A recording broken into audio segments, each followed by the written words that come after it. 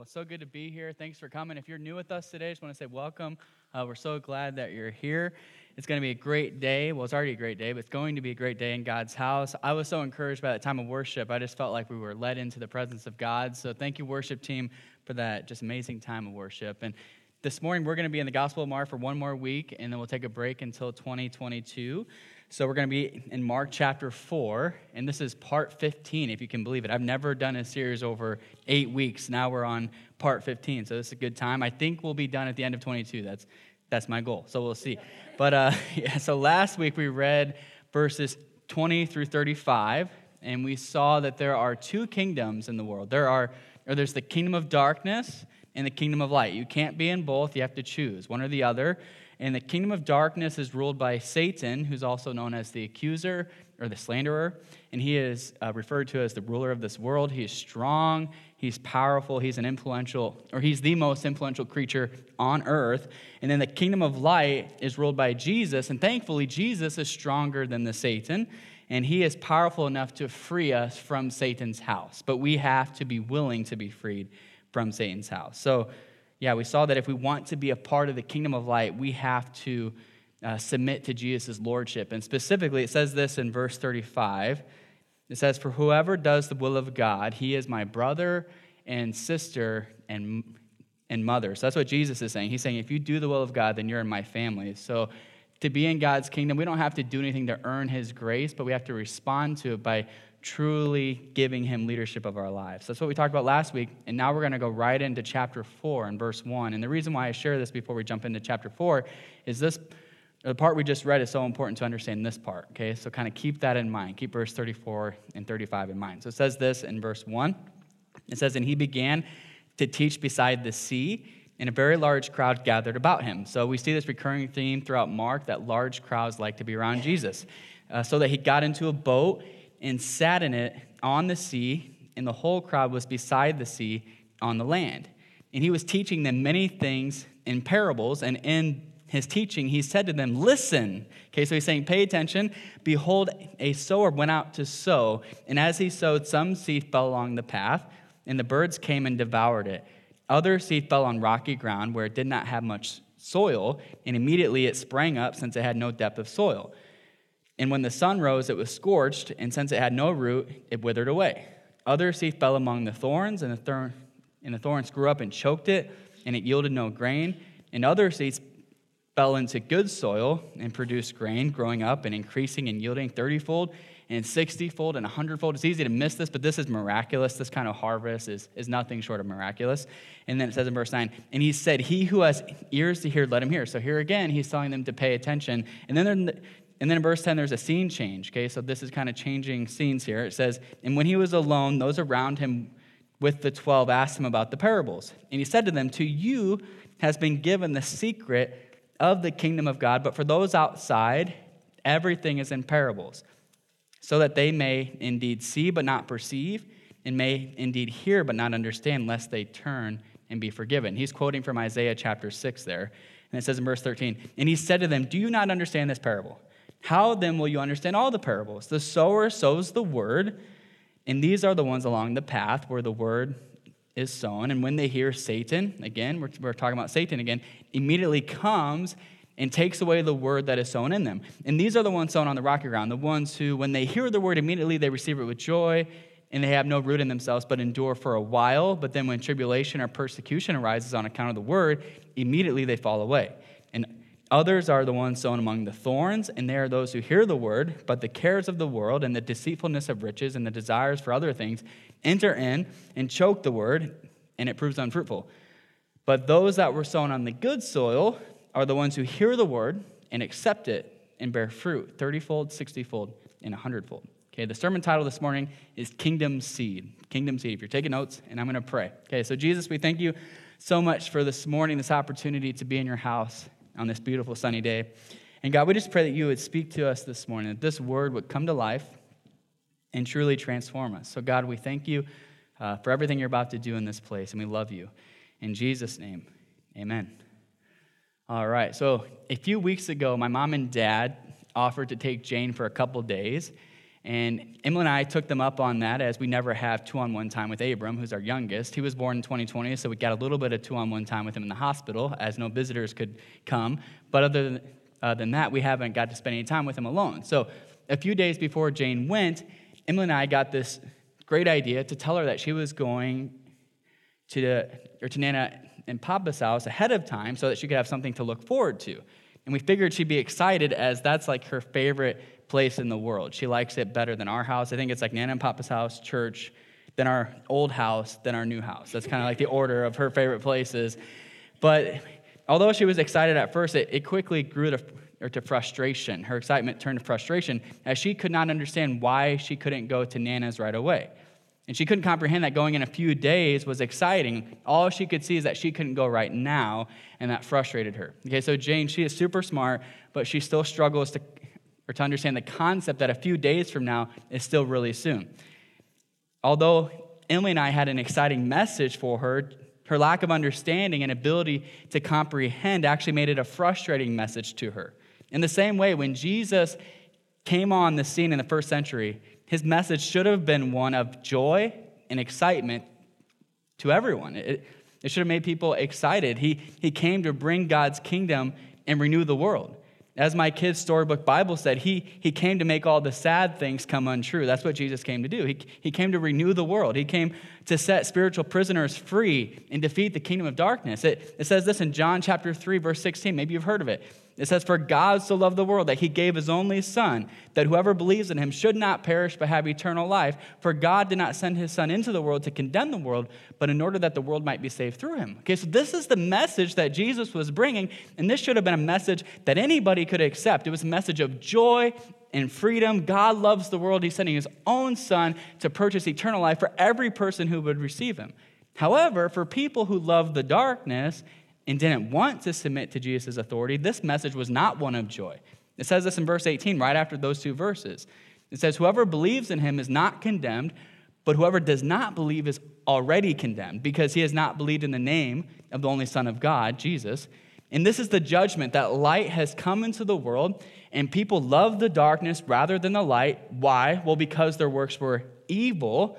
"For everyone who does wicked things hates the light and does not come to the light, lest his work should be exposed." Okay, so for people who love the darkness and refuse to submit to Jesus' lordship, his message is not one of joy, but it's one of judgment.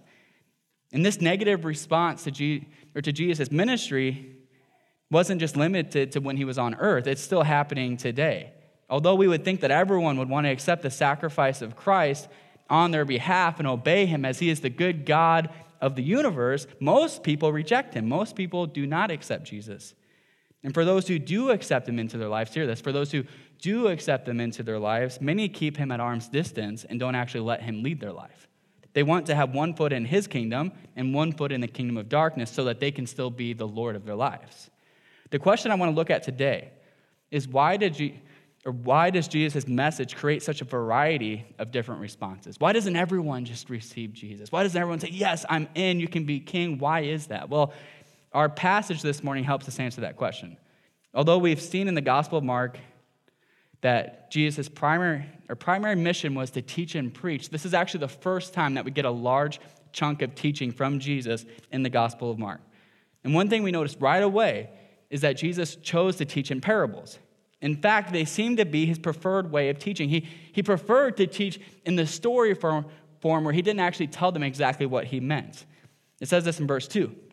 It says, "And he was teaching them many things in parables." He had tons of parables. Some of the other Gospels include more of them. Mark includes a few of them. But the point is, Jesus taught in many parables.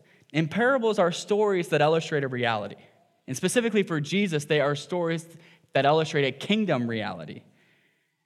Another thing to notice about our passage is that it has three parts to it. Okay, so there's the first part in verses 1 through 9, where Jesus gives the parable, simply gives the parable. Okay, and then verse 10 through 12, Jesus explains his use of parables in general. So just all parables. He explains why he uses them in verses 10 through 12. And then in verse 13 through 20, he explains this specific parable. Okay, so this is another example of something we saw last week. Well, Mark will sandwich two parts of a story around another story to make a point.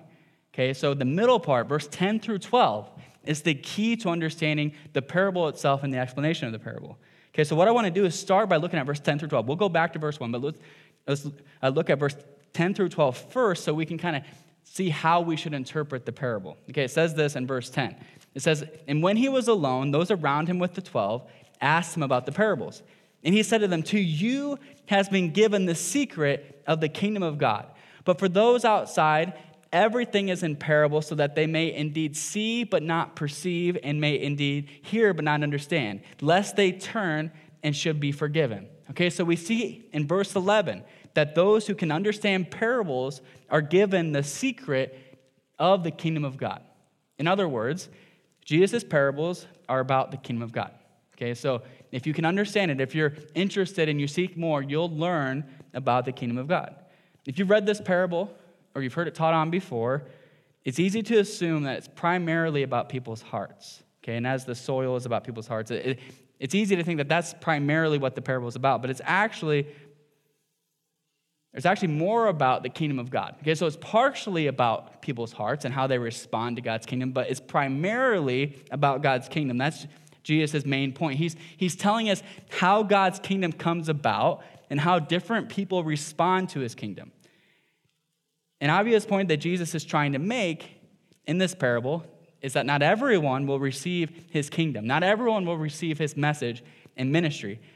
And this is what happens when Jesus teaches any parable. Some understand and receive them, or they kind of understand and they seek more understanding, like we see here in verse 10 through 12. But then other people don't understand at all, and they're not really curious to try to figure out what it means, and they just completely reject them. Okay, so Jesus, he tells us in verse 12 that for many people, they'll hear the parable, but they won't understand. Their hearts will be hardened further, and they won't turn and be forgiven. Okay, so the second thing we have to understand about parables is that they speak to two different audiences. Okay, so every parable, it speaks to two different audiences. There's the receptive audience of insiders, and then there's the non-receptive audience of outsiders. Some are drawn to Jesus through his parables, and they seek out understanding, and other people are actually pushed away from Jesus by his parables, and they don't seek understanding. Parables are received differently by people in the kingdom of light versus people in the kingdom of darkness.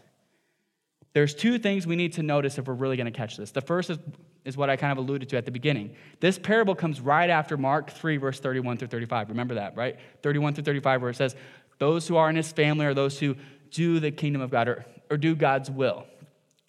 His true family are those who do his will. He explained in that passage that there are two kingdoms. Again, the kingdom of darkness and the kingdom of light.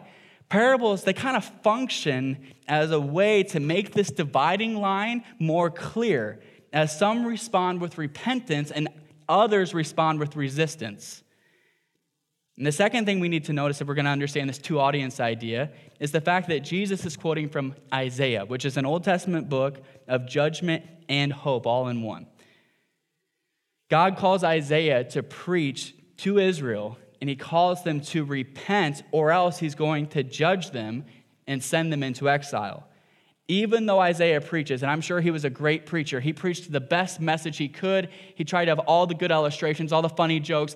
Israel did not respond well to his message. They actually rejected his message, and they were exiled for it. They were judged for it. At the same time, though, at the same time that Isaiah is a book of judgment, it's also a book of hope. As Isaiah ends his book by pointing to a time after the exile when God will send a faithful king in the line of King David, who will form a people who will love God with their whole hearts and be a light to the nation. And that person is Jesus, right? So the end of Isaiah points to Jesus. So it's a book of judgment and hope. It's a book to really two different audiences. There's the audience of the disobedient Israelites who will experience exile and judgment. And then there's the faithful ones who will be gathered under the Messiah, Jesus, in God's kingdom. Depending on which audience you are, that book could be one of great hope or great judgment.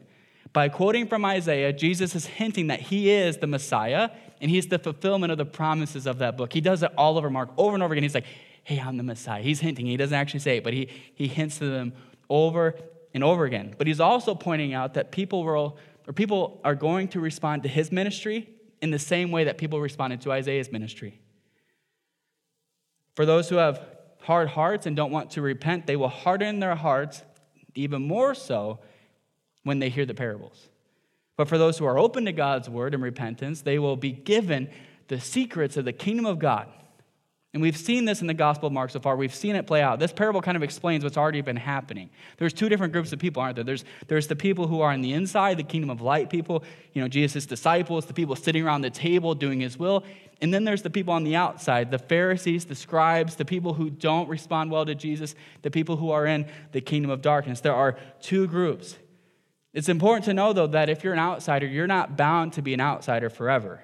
People can repent and change. And when Jesus used parables, he uses them as a sort of invitation to people to say, hey, stop resisting me and come join my family. It's a sort of invitation.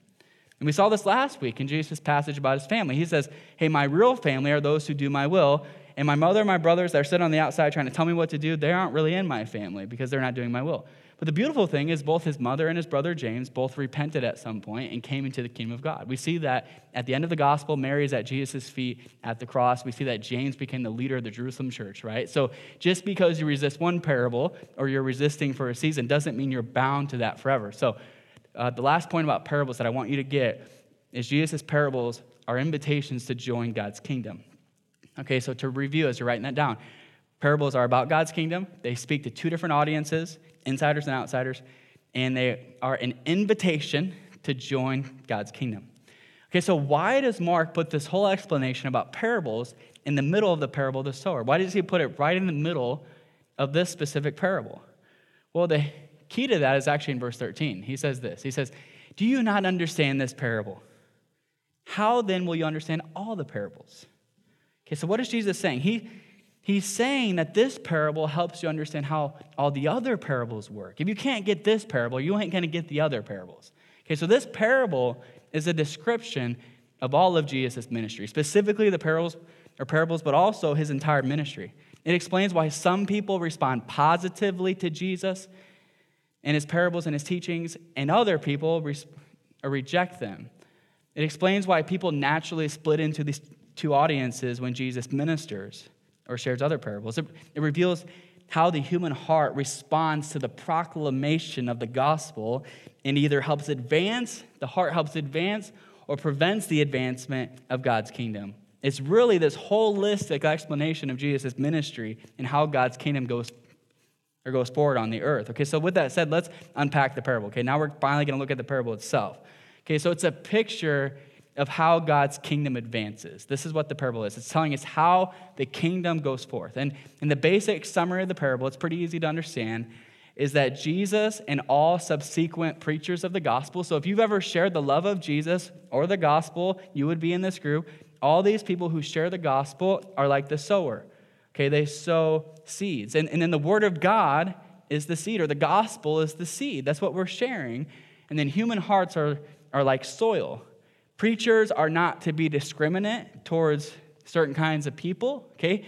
If you notice, this sower is just like throwing seed everywhere. He's like, I don't care if it's cement, which they didn't have cement, I don't think, but maybe they did, I don't think so, but they just throw throw seeds over there, throwing them over there. He's not discriminating, he's just throwing seed wherever he can. Whoever will seem to be listening, he's just throwing the seed everywhere. He's just sharing the word of God as he goes. And he lets God deal with the growth. And many hearts will not receive the word, but some will. And those who do receive the word are going to experience this exponential harvest over time. And the parable gives us some important truths about how God's kingdom advances that I want to unpack. So the first thing is the kingdom breaks into the world as the word or the gospel is preached.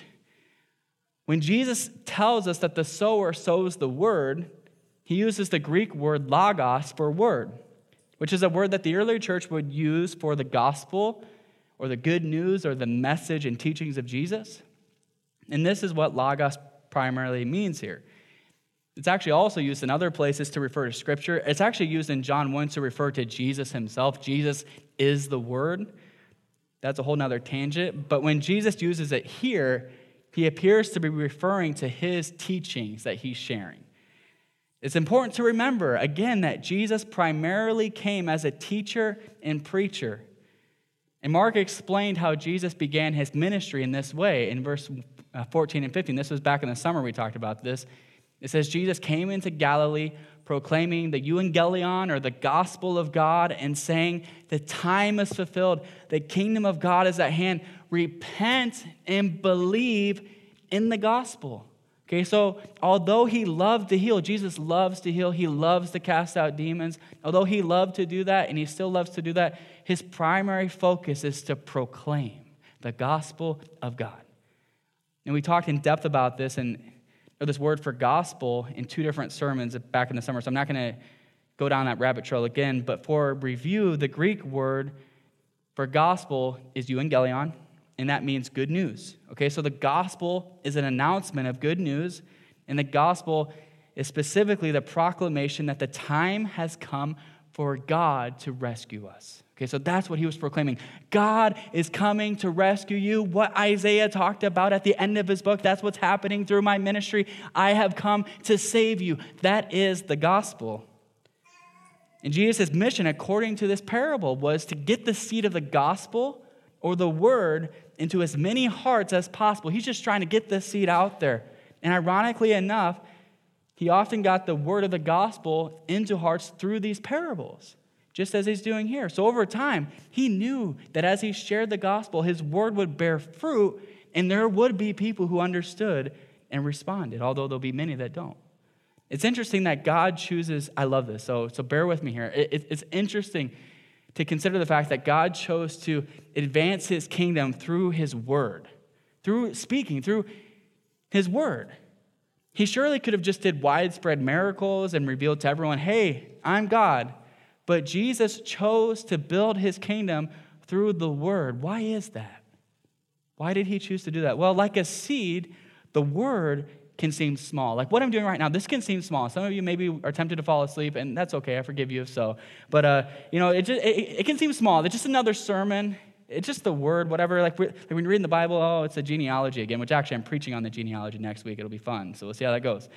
But it's just a genealogy. I'm going to pass out. Like the word can seem small, but it has power loaded in it, just like a seed does, right? A little seed seems small, but it has power inside of it. God's word is powerful.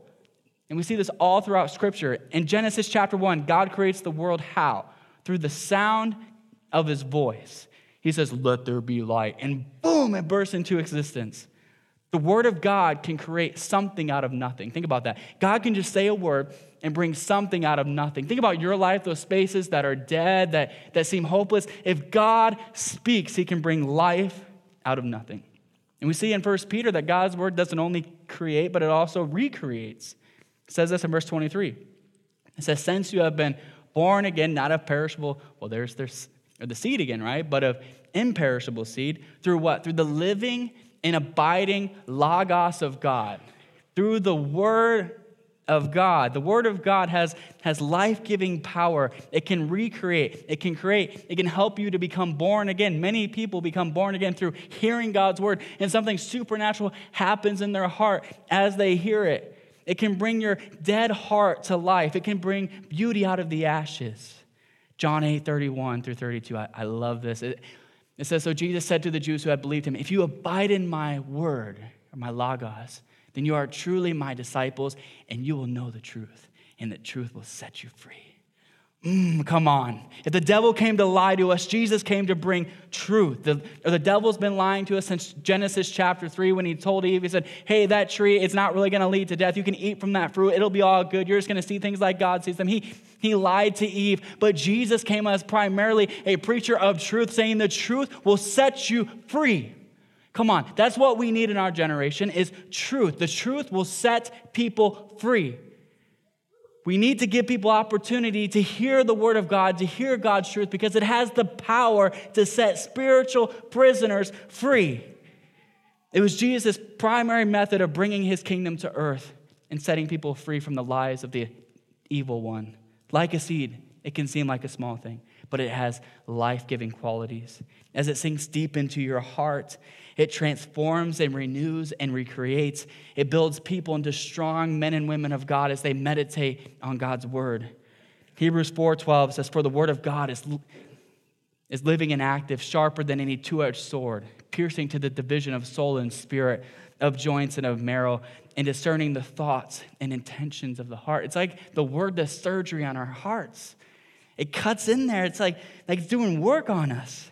And this is why we preach the word of God at Sent Church. We spend about 45 minutes every Sunday, me talking, and you're like, I don't know if I want to listen, but thank you for being here. But the point is, we preach the word of God. We spend time in it. We believe in it. I don't want to just give you half-truths. I want to give you the word of God. I labor over this every week. It can stress me out a little bit at times because I'm laboring over it, because I want you to get the word into you, because I know that it has life-giving qualities. It can bring beauty from ashes. It can bring transformation. It can set you free. The word of God has power.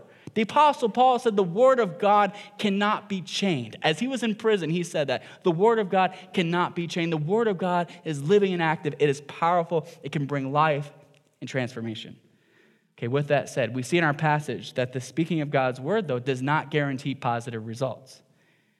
Just as his parables speak to two different audiences, God's word, it elicits several different responses, and he points out 4. So there's 3 bad ones. It looks like we got a 25% success rate, which makes me feel pretty good, but we'll see. So the first response here is the response of those whose hearts are like soil along the path. Okay, so, and as you're reading this, I want to encourage you, we're going to go through each of these. I want to encourage you, think about, what is my heart like? How do I usually receive the word? Not just the first time when you're saved, but like every time you hear the word, which heart are you like? Okay, so it says in verse 15, and these are the ones along the path where the word is sown.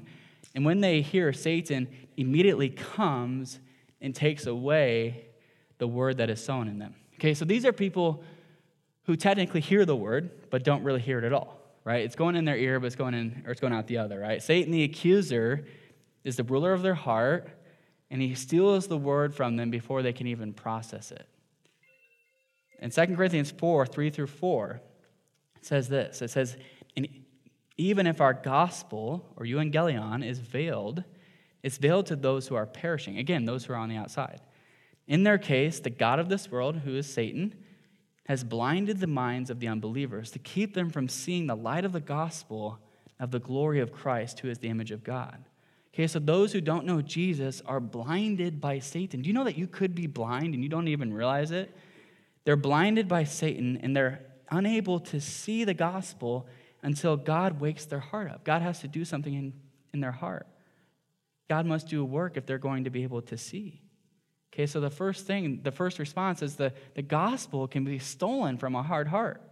There are certain hearts that won't even consider the gospel or let it sink into their heart at all. I think of people who have tried sharing the gospel with in the past, and they kind of just brush it off and just want to change the subject. Or maybe some have even gotten defensive when I try to share it with them. Ultimately, I don't walk out of those interactions unless I'm being a jerk. If I'm being a jerk, that's on me, okay? And I hope I've never been a jerk in that interaction. But like when I walk out, I don't go, oh, wow, I really stink at this. No, I think, hey, they're kind of like the seed on the path, and I just pray that something supernatural would happen in their hearts so that they can receive the truth of the gospel. I just pray that God would open their eyes. So if you're sharing the gospel and you're getting a lot of negative responses, one, it looks like Jesus had a 25% success rate. And actually, I think it was worse than that if you look at who was with him at the end, right? So encourage you with that, but also just realize that you can't control people's hearts. Sometimes people's hearts are just hard, and they're not open to receiving it. But the second response is the response of those whose hearts are like the soil on the rocky ground. Okay, so I don't know if there's a lot of us. If you're here today, I don't know if there's a lot of us who are like the first one, but this could be you. Okay, so I really want you to pay attention, and same for me. I want to consider this. Okay, so it says verse 16 and 17. It says, and these are the ones that are sown on rocky ground, the ones who, when they hear the word, immediately receive it with joy. So you're at church, you're like, yeah, that was a good word. I'm excited. Woohoo. And when... and they have no root in themselves, but endure for a while. And then when tribulation or persecution arises on account of the word, immediately they fall away. So you walk outside, you're like, nothing can stop me now. You stub your toe, you're like, I'm out. I'm done with this. I'm playing. I don't think anybody does that. But these are people who let the gospel hit them for sure. Or they let it hit them, and they aren't opposed to it. And Jesus even says they receive it with joy. Like they're the excited people, like, yes, I'm excited about this. But the problem is they have no root. There's no root. There's no depth to the gospel's work in their heart. Because of this, as soon as things start to get difficult, they fall away. Okay, so the second response would be the gospel can be scorched and a flaky heart. I didn't know how else to say that. So flaky heart. So these are hearts that are just flaky. They're not resolved to endure. They're kind of excited about whatever comes along the pipe. They're like, I'm going to jump in that. That sounds great. Woo, they're doing Jesus for a few months and they're doing something else the next few months. They're just kind of jumping from thing to thing. Or maybe they're even, in the church and they claim to be a Christian, but every time they get challenged by the word of God, they're excited for like 2 days and then they go back to their old ways, right? It's this idea that it's scorched because they have a flaky heart. So, yeah, again, people might get excited for a bit, but their feelings fade. And when I think about this, I think about a girl that I baptized in Chi Alpha several years ago. And she was so excited to be following Jesus. She was just so pumped. And I even had her share her testimony at Chi Alpha. She was like, and it was powerful when she shared her testimony. Like, it was like captives getting set free. It was a powerful, powerful Tuesday night. But the problem was she had a boyfriend who didn't want to receive the gospel, and he pushed back hard against her faith. And eventually, I received a random message. So she's like literally sharing her testimony one week. A few weeks later, I get a message on Facebook that essentially says, I don't want this to be awkward, but I'm not coming to Chi Alpha anymore. And she doesn't follow Jesus today. That was several years ago. So I believe she had a heart that was like the seed or the soil on the rocky ground. The third response is the response of those whose hearts are like the soil among the thorns, which is closely related to the last one. These are pretty similar. It says this in verse 18 and 19. It says, and others are sown among the thorns, and they are those who hear the word, but the cares of the world and the deceitfulness of riches and the desires for other things enter in and choke the word, and it proves unfruitful. Okay, so these are people who kind of want Jesus, but they also want other things. These are the people who got 1 foot in one kingdom, 1 foot in the other, or at least they're trying to do that. They don't make Jesus the number one thing in their lives. They try to live in these two kingdoms because they're distracted by other pursuits. Okay, so the third response is the gospel can be choked in a distracted heart. So people with distracted hearts, they probably go to church every Sunday. They probably try to be religious, but if you drill down in their hearts, Jesus is not their God. It's actually something else. Maybe it's money or the desire for fame and achievement or the sexuality or their career or even their families could be their true God. And they don't let Jesus be Lord in their lives. The cares of this world choke out what God wants to do. Okay, so Jesus makes very clear. He's saying, my ministry is not going to be received by all. And most won't receive it at all, or they will only temporarily receive it and then fall away. The good news is that not everyone will reject his word. Not everyone will be like those in Isaiah who could see but not perceive and hear but not understand. There are people, this is the encouraging word this morning, there are people who will hear the gospel and they will let it take root in their hearts. These are people who actually receive it. The first three types of hearing are superficial, but there's a type of hearing that is attentive and purposeful. And there are those who truly obey Jesus' command, in verse 3, to listen. And these are the ones who are given the secrets of the kingdom of God. In verse 20, but those that were sown on the good soil are the ones who hear the word and accept it and bear fruit 30-fold, 60-fold, and 100-fold.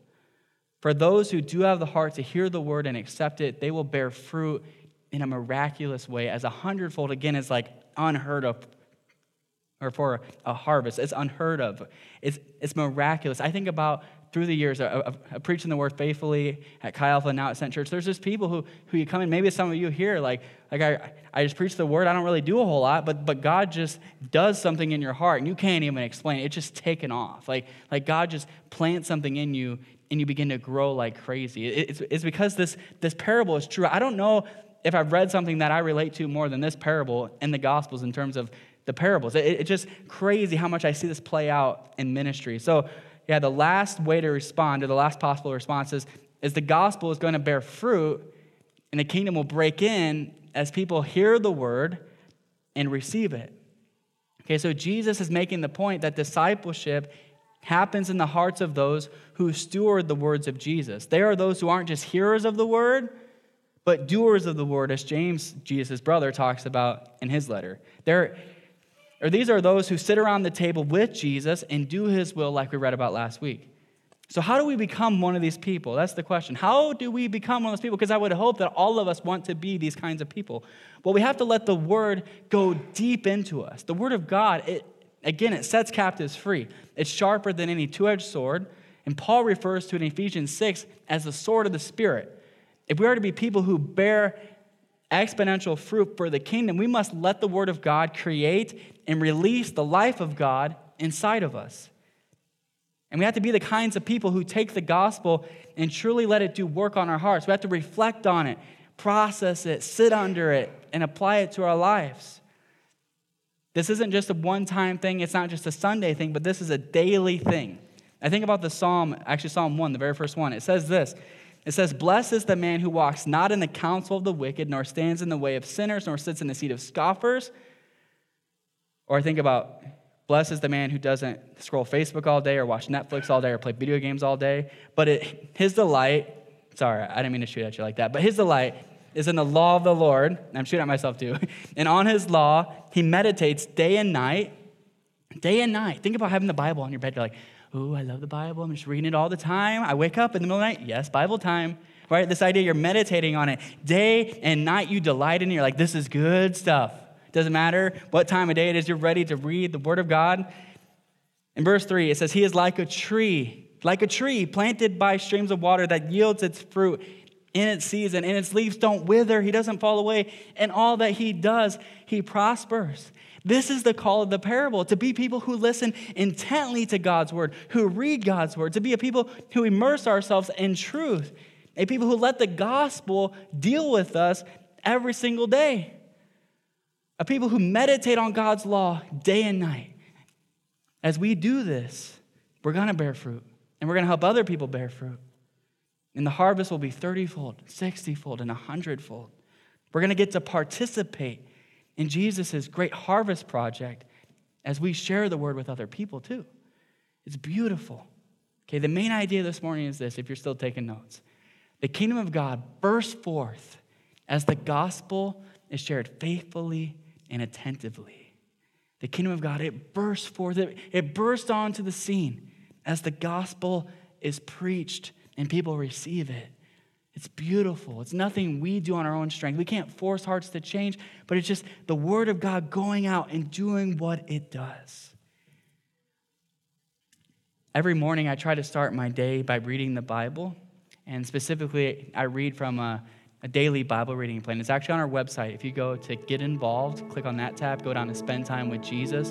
Kind of unpacks the whole way I do this. There's a guide there, so just jump in on that. But I read passages from the Old and New Testament every day, and then I read from the Gospels every day too. So what ends up happening is I get through the whole Bible every year at least once, and then the Gospels twice, because I want to have Jesus' words speaking to me every day. And my plan's on the website, but I love reading the Bible in this way because I don't have to think of what I'm going to read. Instead, I just follow along on the plan. I wake up, well, that's the next one today, so I'm just going to do that. And one thing I love about this plan is there's days where I'm going through something very, very specific, and I'll journal about it before I read the word. So I typically journal first about how I'm doing, and then I'll read the word, and it'll speak exactly to what I journal. So it's like I'm talking to God through my journal, and then God talks back to me through his word. It's like freaky. It's happened in key moments of my life. I could share dozens with you, but I want to share one. So a few months ago, it was a random Tuesday morning, and sometimes I just wake up anxious about things. I don't know if you can relate with that, but I was just struggling, being a bit anxious, and specifically, to be transparent, we're having a third baby in April. Praise God for that, but we weren't necessarily planning for it. Okay, so one of the things that I've been a little stressed about is just our family's finances, thinking through that, because you just have to adjust as you have more children, and that's normal. But the anxiety wasn't really rational. But I don't think anxiety hardly ever is, right? It's not typically super rational. And I journaled about some of those stresses and worries. And then Matthew 6 happened to be my Bible or my passage for the day, and I read that twice a year, so it just happened to fall on that day. And in that passage, sure enough, Jesus talks about money and anxiety. And it says this in verse 19. It says, "Do not lay up for yourselves treasures on earth, where moth and rust destroy, and where thieves break in and steal, but lay up for yourselves treasures in heaven, where neither moth nor rust destroy, and where thieves do not break in and steal. For where your treasure is, there your heart will be also." Okay, so at that point, Jesus is rebuking me. I'm like, oh, man, okay, convicted. Okay, thank you, Lord. But then he goes on, and he says this in verse 25. He says, "And therefore I tell you, do not be anxious about your life, or what you will eat or drink, or about your body, or what you will put on. Is not life more than food, and the body more than clothing? And look at the birds of the air. They neither sow nor reap nor gather into barns, and yet your heavenly Father feeds them. Are you not, I love this, are you not of more value than they? And which of you by being anxious can add a single hour to a span of life? And why are you anxious about clothing? Consider the lilies of the field, how they grow, they neither toil nor spin. And yet I tell you, even King Solomon in all his glory was not arrayed like one of these. But if God so clothes the grass of the field, which today is alive and tomorrow is thrown into the oven, will he not much more clothe you, O you of little faith? Man, as I read these words of Jesus, it sunk into my heart deep, and it replaced that anxiety with peace. It was supernatural. And since then, that word's been bearing fruit. It's not that I've been perfect since then, but it's been bearing fruit in my life as I continue to go back to it and remember how on that Tuesday morning, Jesus spoke very specifically to me and said, hey, I got you as you head into this next season of life. Again, I could literally tell you dozens of these stories. I most often encounter Jesus through this time of Bible reading. It's amazing what God's word can do. And this is why we need to read the word of God every day, because God wants to speak to you, and he has his words here. It's not like you have to wait till like an audible voice. No, it's here. Go to his word and let him speak to you every single day. He doesn't want you to feel like an orphan who doesn't have any guidance, doesn't know what to do. He wants to speak to you. So if you've been kind of falling off of your Bible reading, or maybe you never have, this is your day to start again, because God wants to speak to you. God wants to talk to you every single day. With all that in mind, I would just want to ask you a simple question here. Who do you relate to most in our parable this morning? Maybe you relate with the soil that's along the path.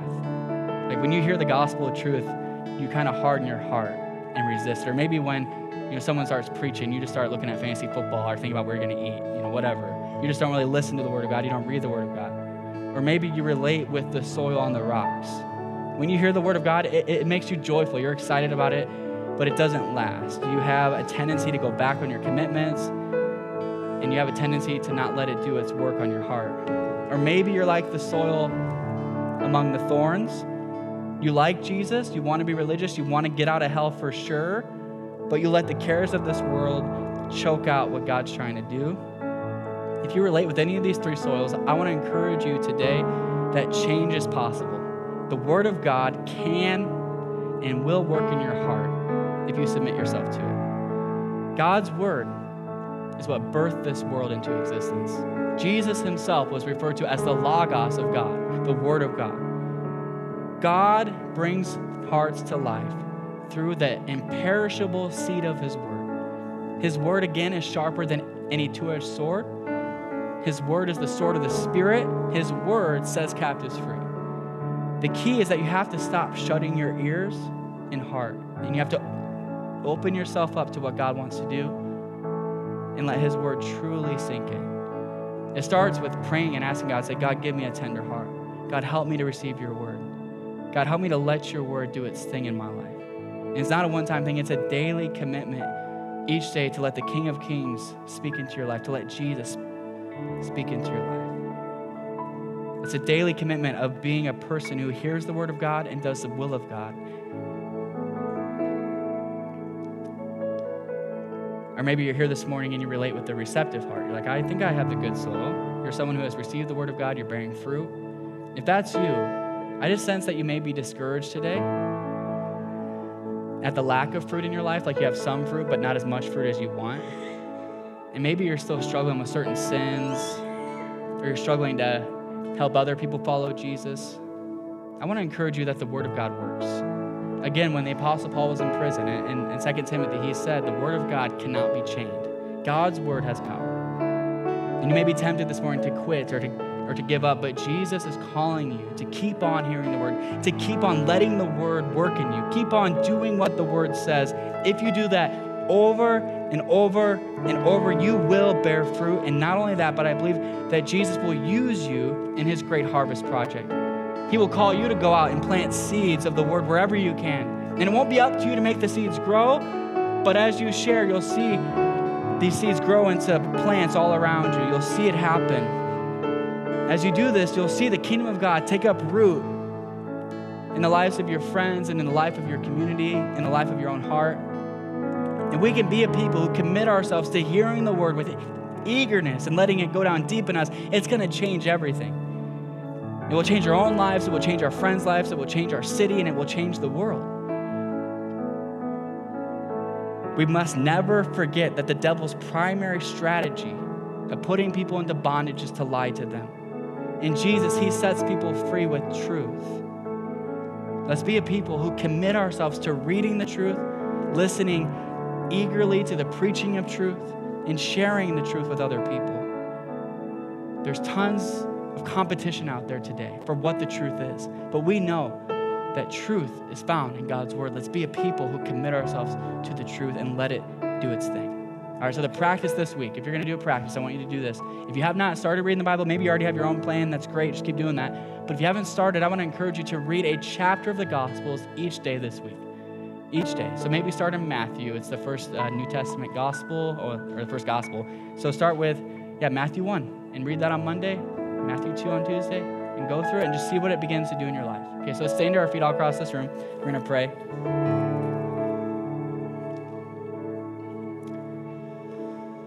All right, so you can bow your heads and close your eyes all across this room. I just want to give you two ways to respond this morning.